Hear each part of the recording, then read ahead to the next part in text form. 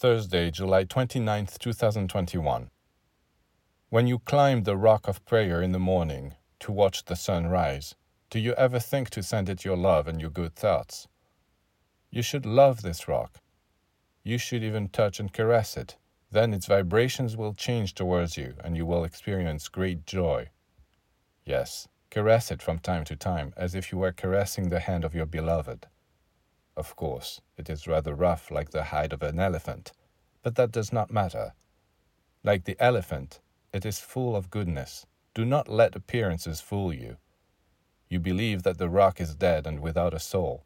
Well, no. An extraordinary story has been unfolding around it for millions of years, and it is capable of telling you about it. If you know how to listen to it, it will teach you.